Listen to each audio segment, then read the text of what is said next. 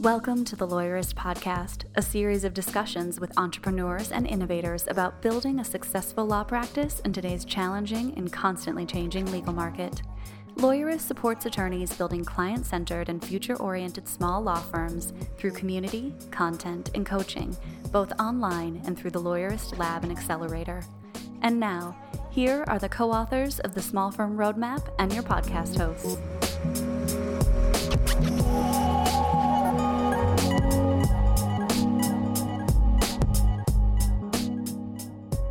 Hi, I'm Aaron Street. And I'm Stephanie Everett, and this is episode 318 of the Lawyerist Podcast, part of the Legal Talk Network.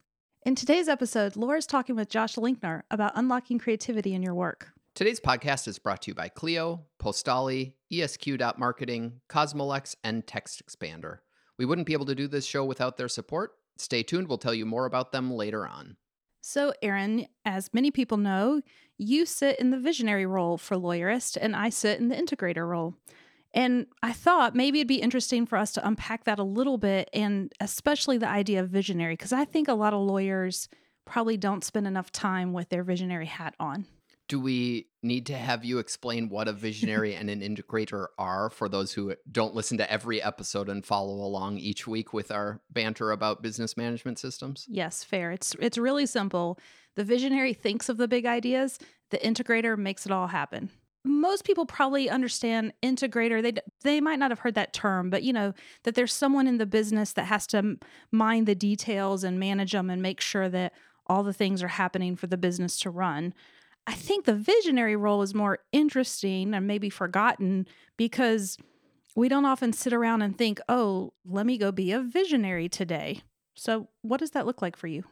Yeah, it's hard for me to paint a picture of Aaron, what do you do every day to think about the future and strategy and things? Because the answer is I just do things and then ideas come to me, or I work on a project and put pieces together. It isn't as though there's some practiced, trainable skill set around how do you foresee that virtual reality goggles are going to have impacts in the courtroom, because I don't think like that or about that at all unless someone prompts me to specifically address that question. Instead, I think about the business all the time. I'm constantly working on different parts of the business, mostly pulled away from kind of day-to-day necessary task functions. And instead, I'll be doing some finance strategy one day and some product strategy a next day, and having a business development conversation with a vendor or something a different day,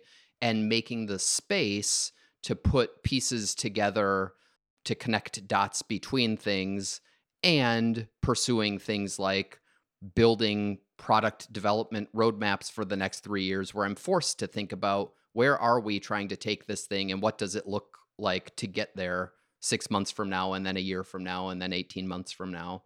But it isn't as though that stuff all just comes to me because I'm some brilliant futurist who can foresee the future. It's practice, but it is also intuition. I don't think my way there in the sense of just rationalizing my way that you give me a topic and I can get there. It's dot connecting. But I think you said something important that we should probably unpack, which you talked about creating the space for this type of thinking. And I think as lawyers and as business owners or, running our firms, we often think about, we need focused time to get all the tasks done. And when you and I were discussing this, you told me something really interesting that was like, no, you actually need unfocused time too. And so what does that mean? Yeah, so I think most of the lawyers we talk to, especially before they've joined our Lawyerist Lab program, come to us in some state of overwhelm. And frequently that overwhelm is nonstop distractions from casework and inbound emails and tasks to do and office management stuff and people coming to their office door, or at least pre-remote work office door. And that frequently they come to us inquiring about lab and saying, I don't know how I have time to step back and think about my business or dive in and write down my vision for the firm because I'm so overwhelmed. I don't know where I would get the hours in the day to do that. And so often the first thing we do with a prospective member of Lawyerist Lab is help them think through some of the priorities of things on their calendar in order to carve out an hour or two a day, or even an hour or two a week, and say, no distractions during this time. This is the time you're going to work on your business. This is the time where you're going to start drafting your formal org chart that has been floating around in your head for years and years, but now you need it on paper.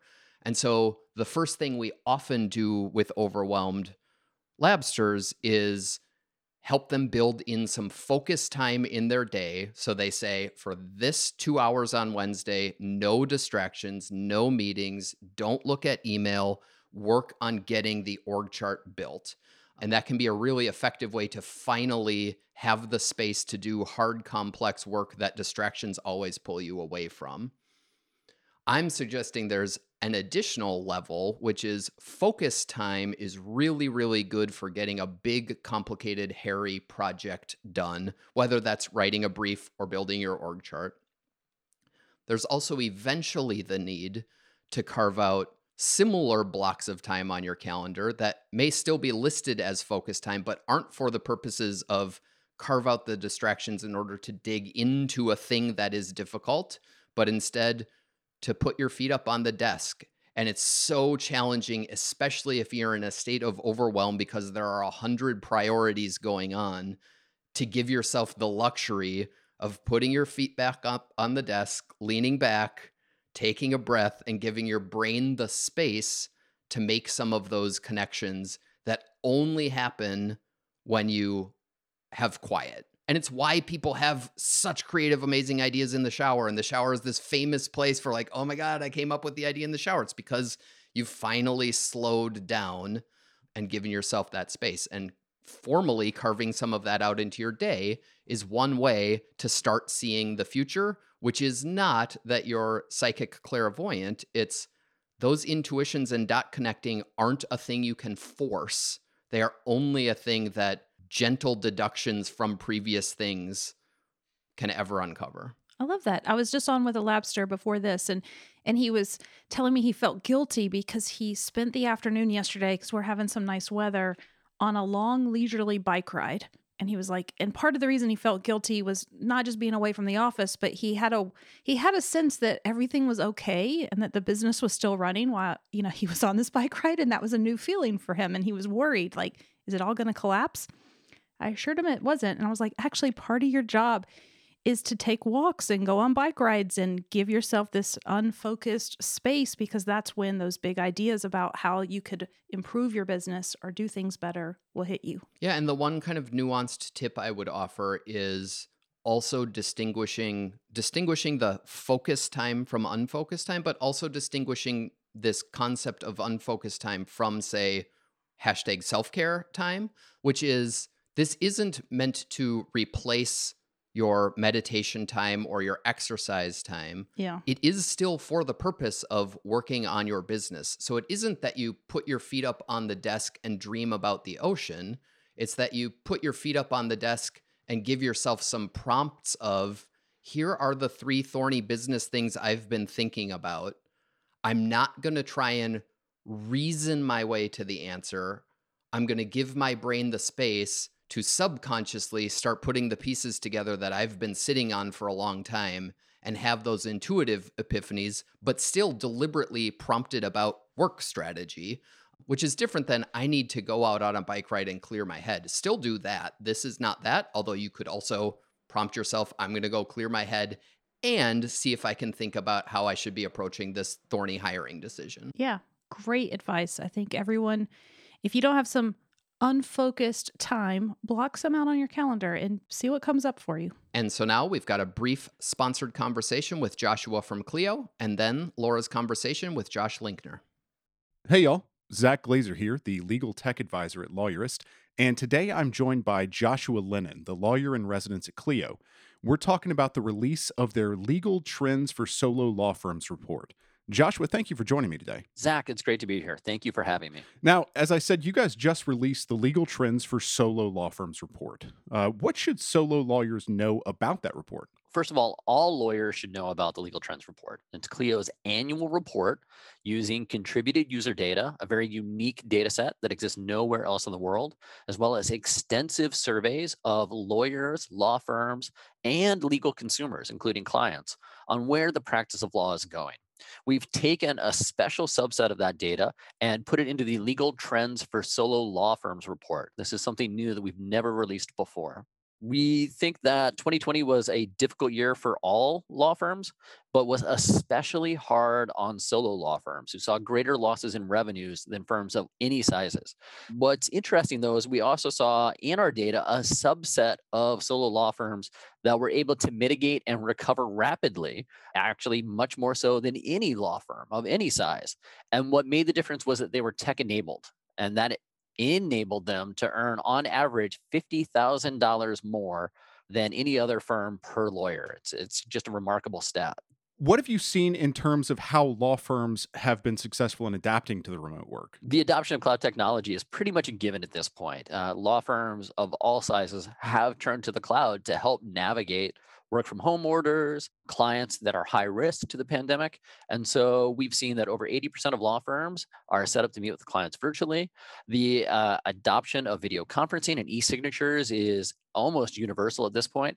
And a lot of this change has been driven by necessity. Mhm. But what's interesting is firms that had those tools already, while they suffered some down months, were actually able to come back and improve upon their previous year's revenues, whereas a lot of other firms are still just catching up. Why is this research so important to solo law firms right now? Well, I don't think we're out of the woods yet. And solo law firms have always kind of been on the knife's edge, to be perfectly honest, even before the pandemic, right? There's nobody to rely upon but themselves Mhm. and potentially a line of credit. So, as hard as 2020 was, 2021 still has the potential to be a difficult year. And so, we're really eager to show what worked Hmm. for firms throughout the past year's difficulties to prepare more firms for any future disruption ahead. We want them to be agile, no matter the circumstances. And so based on the research in the report, how should solo lawyers be thinking about the future of their practice in 2021 and obviously beyond 2021? If it taught us anything, it's to prepare for the unexpected and to build a law firm that is resilient. So even if something like a pandemic comes along, you have the capacity to keep working and providing for your clients. We specifically mentioned 3 different tools within this report that have had a huge impact on solo law firms. That is electronic payments, client portals, and that is client intake or a CRM system. Use of those 3 tools has been crucial in helping solo law firms excel no matter the scenario in their locale. And we believe these tools will continue to help them excel, even if the pandemic ends and the economy opens up, or if we have to struggle for a couple more months. These are tools that, we almost don't want to go away. We should be using already. Like the report kind of said, people that were already using this didn't really miss a beat too much. Yeah, yeah. In 2019, they were earning tens of thousands of dollars more per lawyer than any other law firm. And firms that already had those tools actually just saw enormous growth in their revenue because they had these tools on hand. And so we see that other firms had to jump to them later in the pandemic, and that was a misstep and it hurt them. But now they can be prepared for 2021, and that's what we're discussing: is what types of steps should solo law firms be taken, what practice areas were hardest hit, Mhm. what types of technology do we think are the most efficient in helping the law firms automate and recover different types of revenue sources. So attorneys who are looking to dig into 2021 and beyond would really get a lot of information from this. This would help them position themselves nicely for the future. Absolutely. Especially solo law firms will derive a lot of information that's particular to their unique struggles from this report. Mhm. But every legal trends report has, I believe, a lot of very useful information on technology, on best business practices, on client expectations. And so if you are reading any legal trends report, you're going to benefit. And if you're reading the solo one, you're going to get that unique insight that I was talking about. Well, Joshua, thank you for joining us. I'm certainly excited to dive into those results, as I'm sure others are.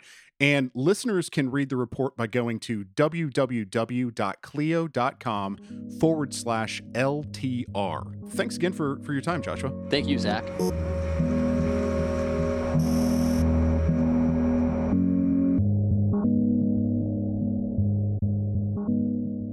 Hi, I'm Josh Linkner, a 5-time tech entrepreneur, New York Times bestselling author, venture capital investor, jazz guitarist, and delighted to be joining you here today. Hey, thanks for coming on the show. I love when people have a varied background and kind of acknowledge that they are multi-passionate people and multi-passionate entrepreneurs. So I know that you've written books in the past. Can you tell me a little bit about some of your work that led up to the book that you're about to release in 2021? Sure. So I started my career as a jazz guitarist 30 years ago, and I just am in love with human creativity. As you know, jazz is a very improvisational art form. And as I've then entered the business world and started and built and sold tech companies, my little superpower, if you will, was creativity. And what I learned over time is that it's not just my superpower, it's yours and all the folks that are listening today in their law firms. In other words, as human beings, we have huge reservoirs of dormant creative capacity. And so the book that is coming out, Big Little Breakthroughs, is all about helping everyday people become everyday innovators, unleashing this dormant creative capacity to perform better at work and ultimately to make the world a better place. So it sounds like you would make the argument that everyone has creativity in them. I know sometimes we can get told as students when you're younger, oh, well, that person is especially creative and maybe that's just not a skill that you have. Is that sort of the premise behind this, that all of us have access to creativity, but that it is potentially laying dormant? Yeah, 100% right. And in fact, it's not just my opinion. The research bears this out, that there's no question whatsoever. As human beings, we are hardwired to be creative. That's our natural state. And, it's such a tragedy because we misjudge creativity.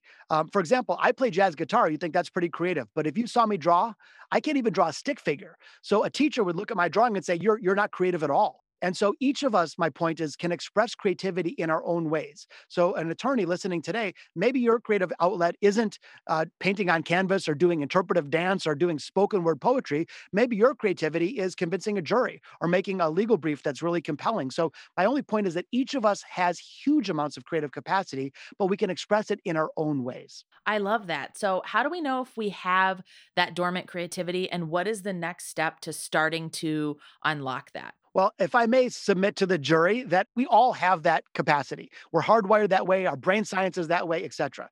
The real challenge is, how do we dust off the cobwebs and how do we remove the barriers? And the biggest suggestion that I have is to think small. In fact, the whole premise of Big Little Breakthroughs is that let's redefine what innovation and creativity is all about. If the bar is so high that innovation only counts if it's a billion-dollar idea, none of us are going to do it. It's too risky. But let's think about creativity instead as a small daily act, little micro innovations. That could be how you greet a client when they walk into a deposition. It could be how you stand up and greet the judge in a hearing. And so the point is that we can all look for little teeny ways to inject daily creativity. And what that does actually is two things. First of all, we practice. Like, the more you practice anything, the better you get at it. And then ultimately that will unlock bigger stuff. Furthermore, those little teeny creative acts actually add up to big stuff.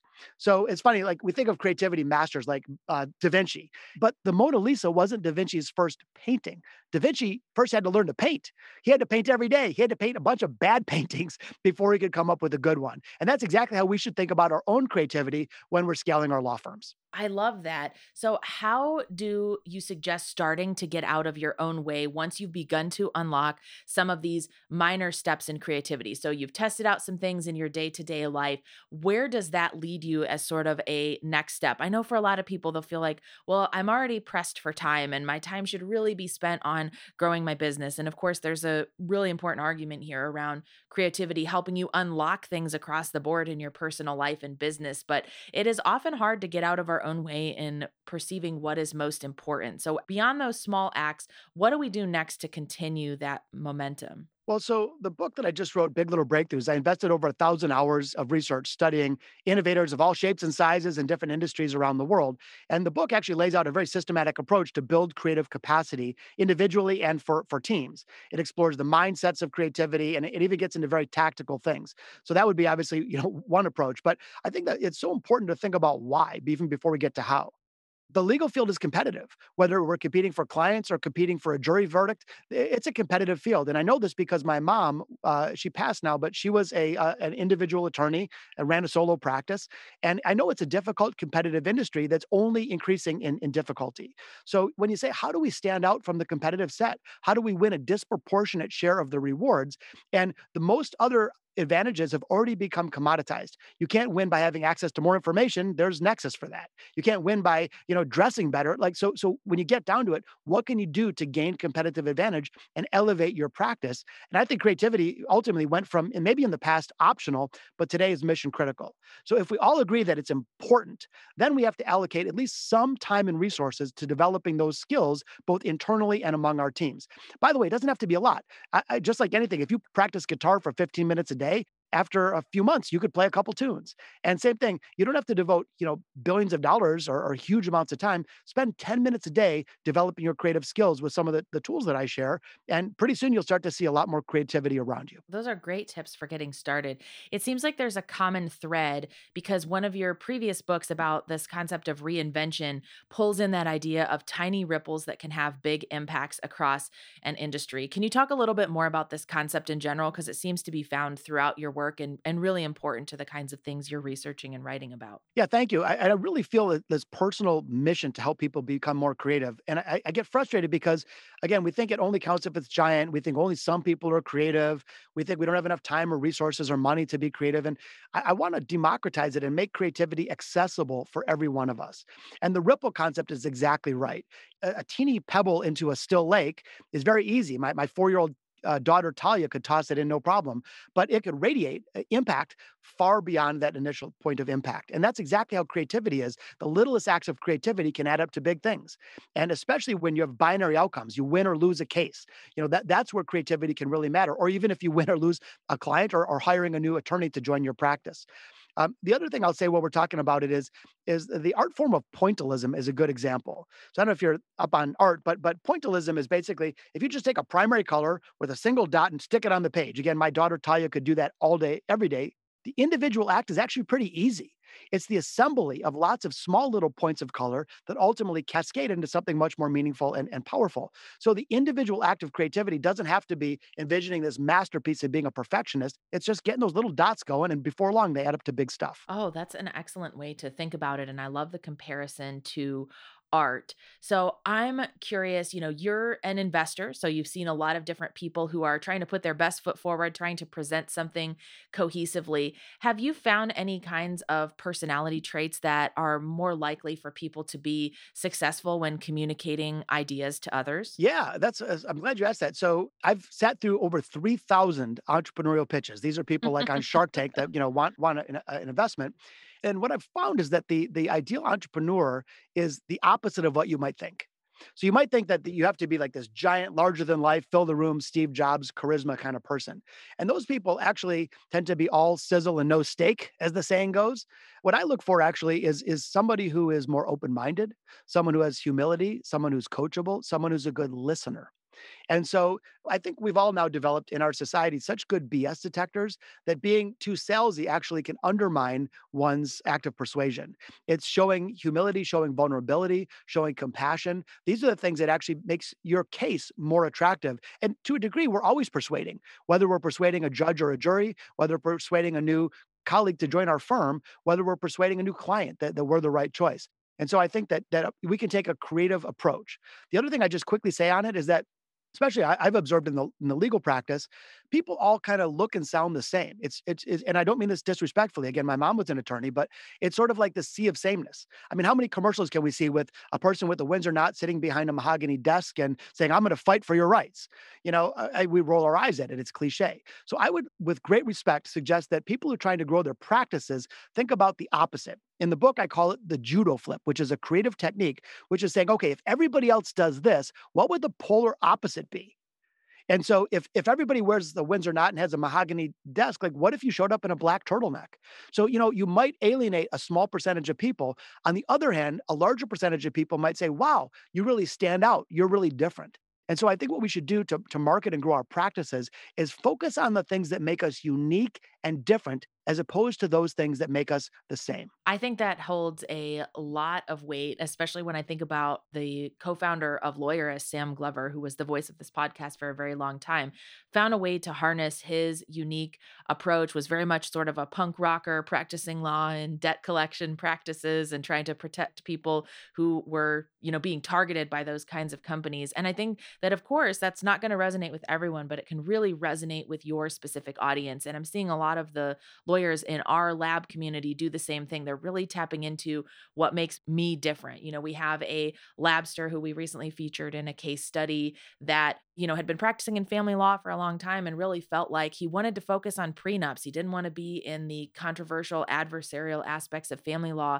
and rebranded with that focus that's pulling in exactly those right clients. So we'll be right back after we take a quick break to hear from our sponsors. Support for today's episode comes from Postali, a full-service legal marketing agency for law firms.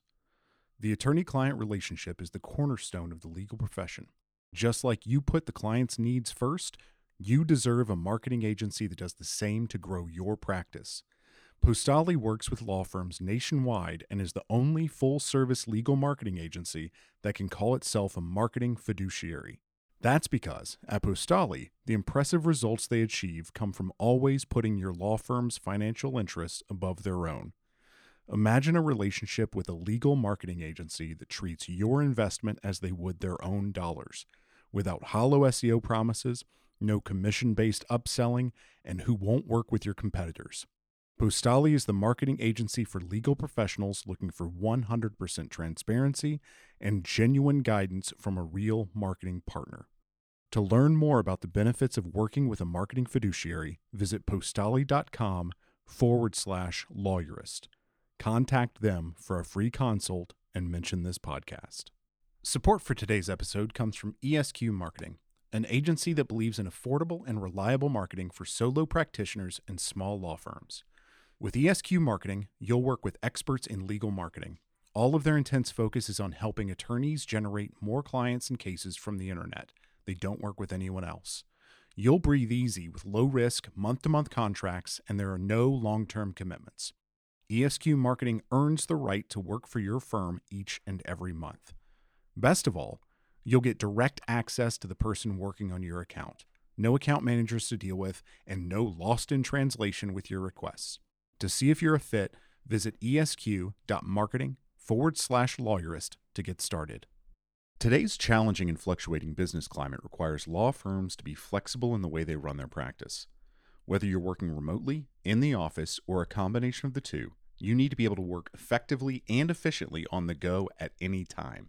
That's why Cosmolex offers a cloud-based total law practice management system with built-in compliance for trust and general legal accounting. With Cosmolex, you get everything you need to run your practice in one solution with 24/7 mobile access that's both secure and easy to use. You'll be able to stay on top of all your billable activities no matter where you are, and your clients will love the direct and secure communication in the client portal. The Cosmolex migration team will ensure all your data is moved into your new system safely and securely so your firm can be up and running in no time. To learn more about Cosmolex Total Law Practice Management System, visit cosmolex.com/lawyerist. Support for today's episode comes from TextExpander. Get ahead of your productivity for the new year with easy-to-use cross-platform snippets. TextExpander makes quick work of mundane, repetitive tasks so you can focus on what matters most. Say goodbye to needless text entry, spelling and grammar errors, and inconsistency in your messaging. When you use TextExpander, you can say the same thing, the right thing, in just a few keystrokes. TextExpander can be used in any platform, any app, anywhere you type.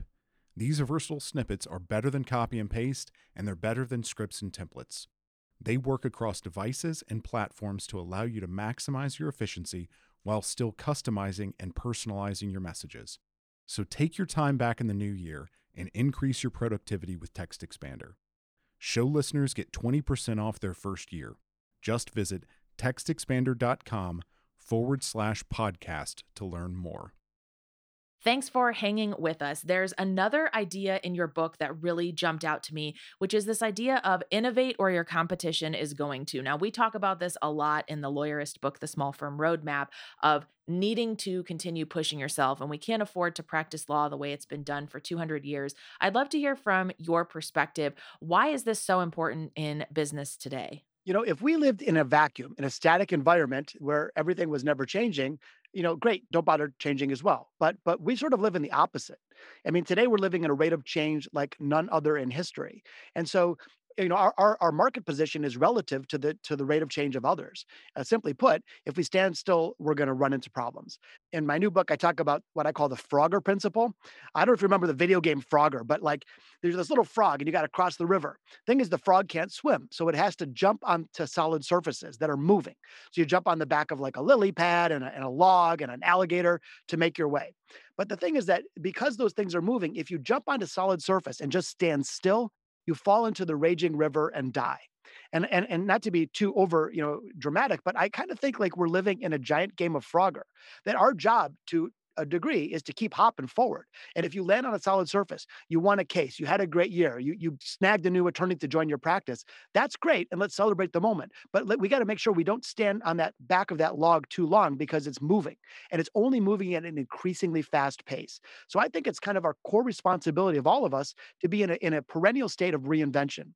One of the sayings that I had for my team as I built my several companies is this: someday a company will come along and put us out of business. It might as well be us. And I would say if you're running a small practice, that's a wonderful mantra to embrace. Someday another firm will come along and make my firm obsolete and irrelevant. How about I become that firm instead of letting someone else do that to me? That makes a lot of sense. And I think that one of the challenges, though, is it sometimes feels like the pace of change is so fast that it can almost feel exhausting to try to keep your finger on the pulse and be constantly reinventing. It sounds like there's a lot of benefit in potentially doing that. Is there a sweet spot of how much you need to be reinventing or how often you need to be evaluating things in your business that might need to be changed? Yeah, I'm so glad you brought that up. You're right, because hey, go reinvent all the time in a giant way. That's super scary and overwhelming and feels risky. So, two suggestions there. First of all, sort of isolate and attack. So don't reinvent everything all at once. You might isolate, for example, your firm's branding. And keep everything status quo while you focus on one thing, get the benefit from that thing, and then systematically move on to the next. So if you take sort of a really rigorous, disciplined approach, don't try to do everything at once. Just isolate one area of your firm, work on that, and then move on to the next. The other thing, though, that I would say is that in the software industry, people who win the most are in constant experimentation mode. In fact, Jeff Bezos made a quote one time, which said, CEO of Amazon, that their success is specifically and directly tied to the number of experiments they run per week, per day, per month, per year. And so for us in our law firm, if you have an idea, the biggest, scariest thing is, gosh, what if I try my idea and it doesn't work out and I torpedo my practice? My suggestion is instead of thinking these all or nothing universal bets, try to come up with a prototype. In other words, can you try your idea with one client or with one jury case that's not the most important case you have on your docket? And so if we think of ourselves as in an experimentation mindset, where at any given point, we might be running 4 or 5 little teeny controlled experiments, fixed time, fixed money experiments, knowing full well that 4 out of the 5 won't work, that's okay. Test, get rid of the bad ones. And then when an experiment works, don't go crazy. Just double the size of that experiment. If it works again, double the size. And so you can de-risk the creative process. You can make reinvention feel not overwhelming when you get into an experimentation and testing mindset, as opposed to like these global all or nothing changes. Is there a component of being in that experimentation mindset where you're definitely viewing it as sort of an adventure? Do you set goals at the beginning to measure what a success would look like? Because I think that's something a lot of us struggle with. We maybe think too big of, well, this will be a success if it brings in thousands and thousands of dollars, or like in marketing, like if my Facebook ad converts at this particular rate, it's a great success.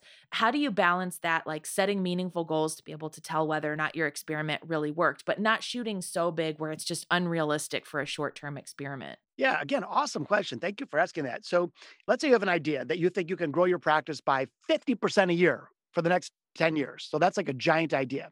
So you say, okay, but to do that, I have to make some pretty scary changes and invest a bunch of money, and I don't want to go crazy. Can I test it?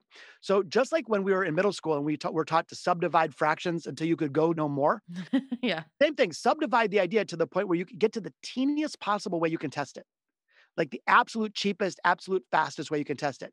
And then you say, okay, what would the metric be? Not to be, overwhelming success or not, just a metric that would encourage you to embrace further exploration. Does this idea merit further exploration?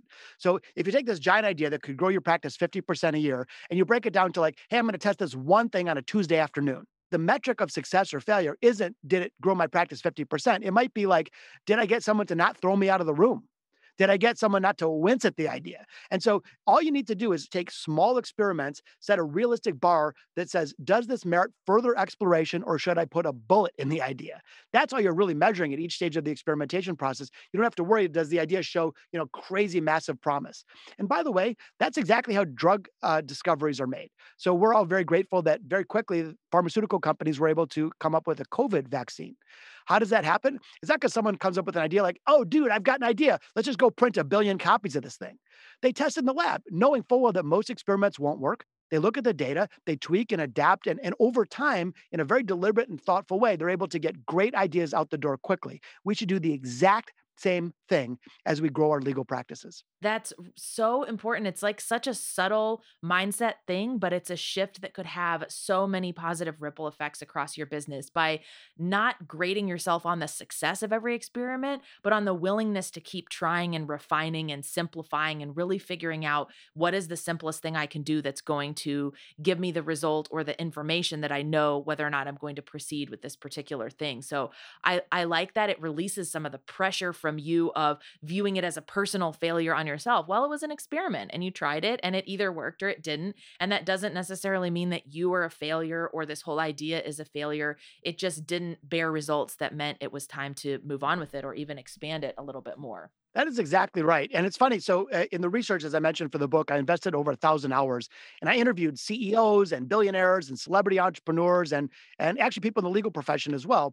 And what I learned is that there are some common mindsets that everyday innovators tend to embrace. The one we're talking about right now, I cover in the book, I call it open a test kitchen, which is essentially embracing that experimentation mindset. A couple other mindsets, though, real quickly, that I think would be important for the listeners today. One of them is start before you're ready. So innovators don't wait for permission. They don't wait for a directive. They don't wait till everything is ideal. They sort of get started and figure things out along the way. Another one that I think applies here is I call it use every drop of toothpaste, which is around being really scrappy and resourceful, especially for the solo practice owner or the smaller firms.